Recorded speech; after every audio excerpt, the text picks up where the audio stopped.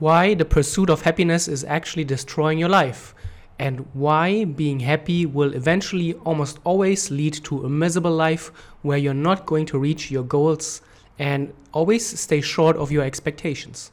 So hello, welcome back. Welcome to a new Traders Improve podcast. And I just finished listening to a podcast from Michael Gervais. The podcast is called Finding Mastery. And he interviewed Colin O'Bradley, I think his name, who crossed the South Pole or something insanely like this. So a really great episode. And they touched upon many interesting points. And especially one concept really stood out to me. And it was the concept of trying to live a happy life that will completely lead you down the wrong path. Because what happens is that people who are trying to lead a happy life, they are trying to avoid the negative, obviously, and they are not often, and they are trying to avoid risks. They don't want to take risks because risk can mean that you are not living a happy life, because obviously if you try something new and if you go beyond your comfort zone, there's always a chance of being disappointed and failing. And this will mean you are going to feel sadness, you're going to feel anxiety, you're going to feel pain and frustration and many extreme negative thoughts. But in the podcast, they talked about the concept that if you rate your feelings from 1 to 10, where 1 is the worst and 10 is your absolute high, the greatest moment ever, people always spend their lives living somewhere in the middle, between 6, because they avoid the extremes. And if you're not going for it, if you're not daring to try something new, then obviously you will never reach those 10s, because the 10 moments, they will only be possible if you try something new, if you go in some way, or if you surprise yourself, if you do something that you haven't done before, and you just try to stretch what you thought is possible, and you just expand your limits and your comfort zone. So obviously people try to avoid the extremes, but if you're not daring to experience a 1 or a 2 with a very miserable failure, then obviously 10s or 8s or 9s also won't be possible.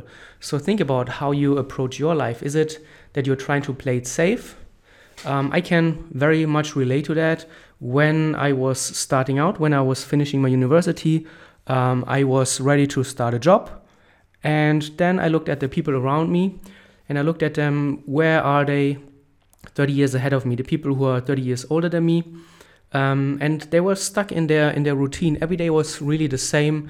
They're doing the same job, they're going to the same office, they're doing the same work, talking to the same people. Then they have their 2 or 3 weeks of holiday per year where they go to the same destinations, do the same things. And there's no element of surprise, there's no element of uncertainty, which on the one hand can be great because, well, you don't have to fear anything. There are very few unexpected things that could really throw you off, which means that the very negative extreme feelings are being eliminated from your life. But also it means that you don't have any extreme positive things that will happen in your life. There's might be the promotion or whatever, the nicer car and the bigger house or whatever it is, but this is not going to really have a meaningful impact on your life, not something that you look back upon with pride, or you probably will just looking back with a lot of regret.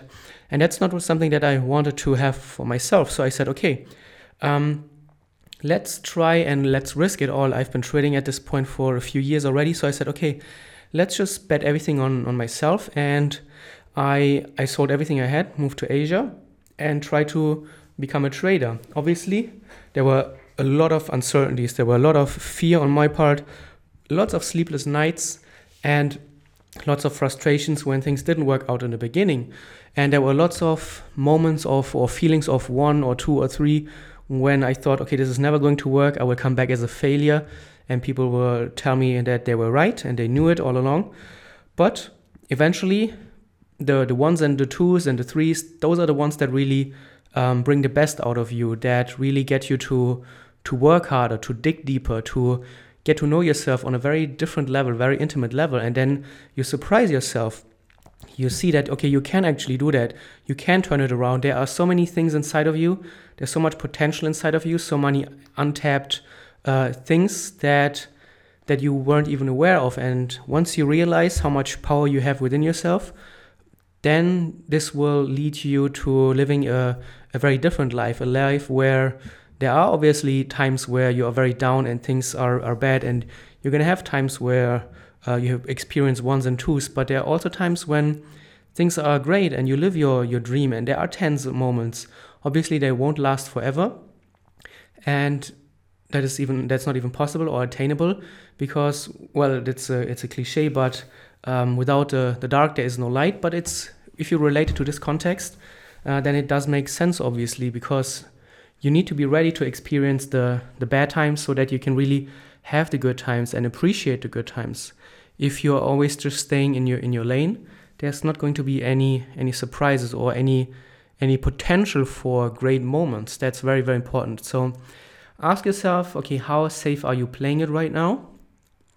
And what is something that you always wanted to do, but you were scared and you put it off? And then try and go do it, because, well, ask yourself and look at your life in general. How often do you feel like a 4 to 6? And how often do you break out how often do you have feelings of a 1 or a 2 where you really, everything feels really bad and you're ready to give up? And how often do you have moments where you're living a 10 life where you're actually doing the things that you always dreamed upon? And if you don't have that on a regular basis, then you need to really change things up, because as you can see, the pursuit of happiness, happiness is a very dull feeling where people mistake happiness for just feeling comfortable and feeling okay without avoiding risks. And this is, I think, a general problem in our society, where people are safe, but they are not really satisfied, and this will lead to a lot of problems. And yeah, just leading a life where at the end you will look back and have regrets. And as Michael Singer said it so many times in his book, and Eckhart Tolle and other of those spiritual guys, in the end, what it comes down to is that we are very fragile things. We are living on a flying rock that is racing through black infinity, and within the blink of an eye, everything will be over. So that puts things into perspective quite a bit. And don't try to take everything so seriously. Just try to be more open, take risks, go after the things that you always dreamed upon or dreamed of, and then have more tens, but also have more ones. Be open to having ones, because you will see that this is not going to be the end of the world if you have a bad moment or if you fail, because only then, if you are ready to fail, then you will also be ready to live the greatest life and live out your dreams, actually.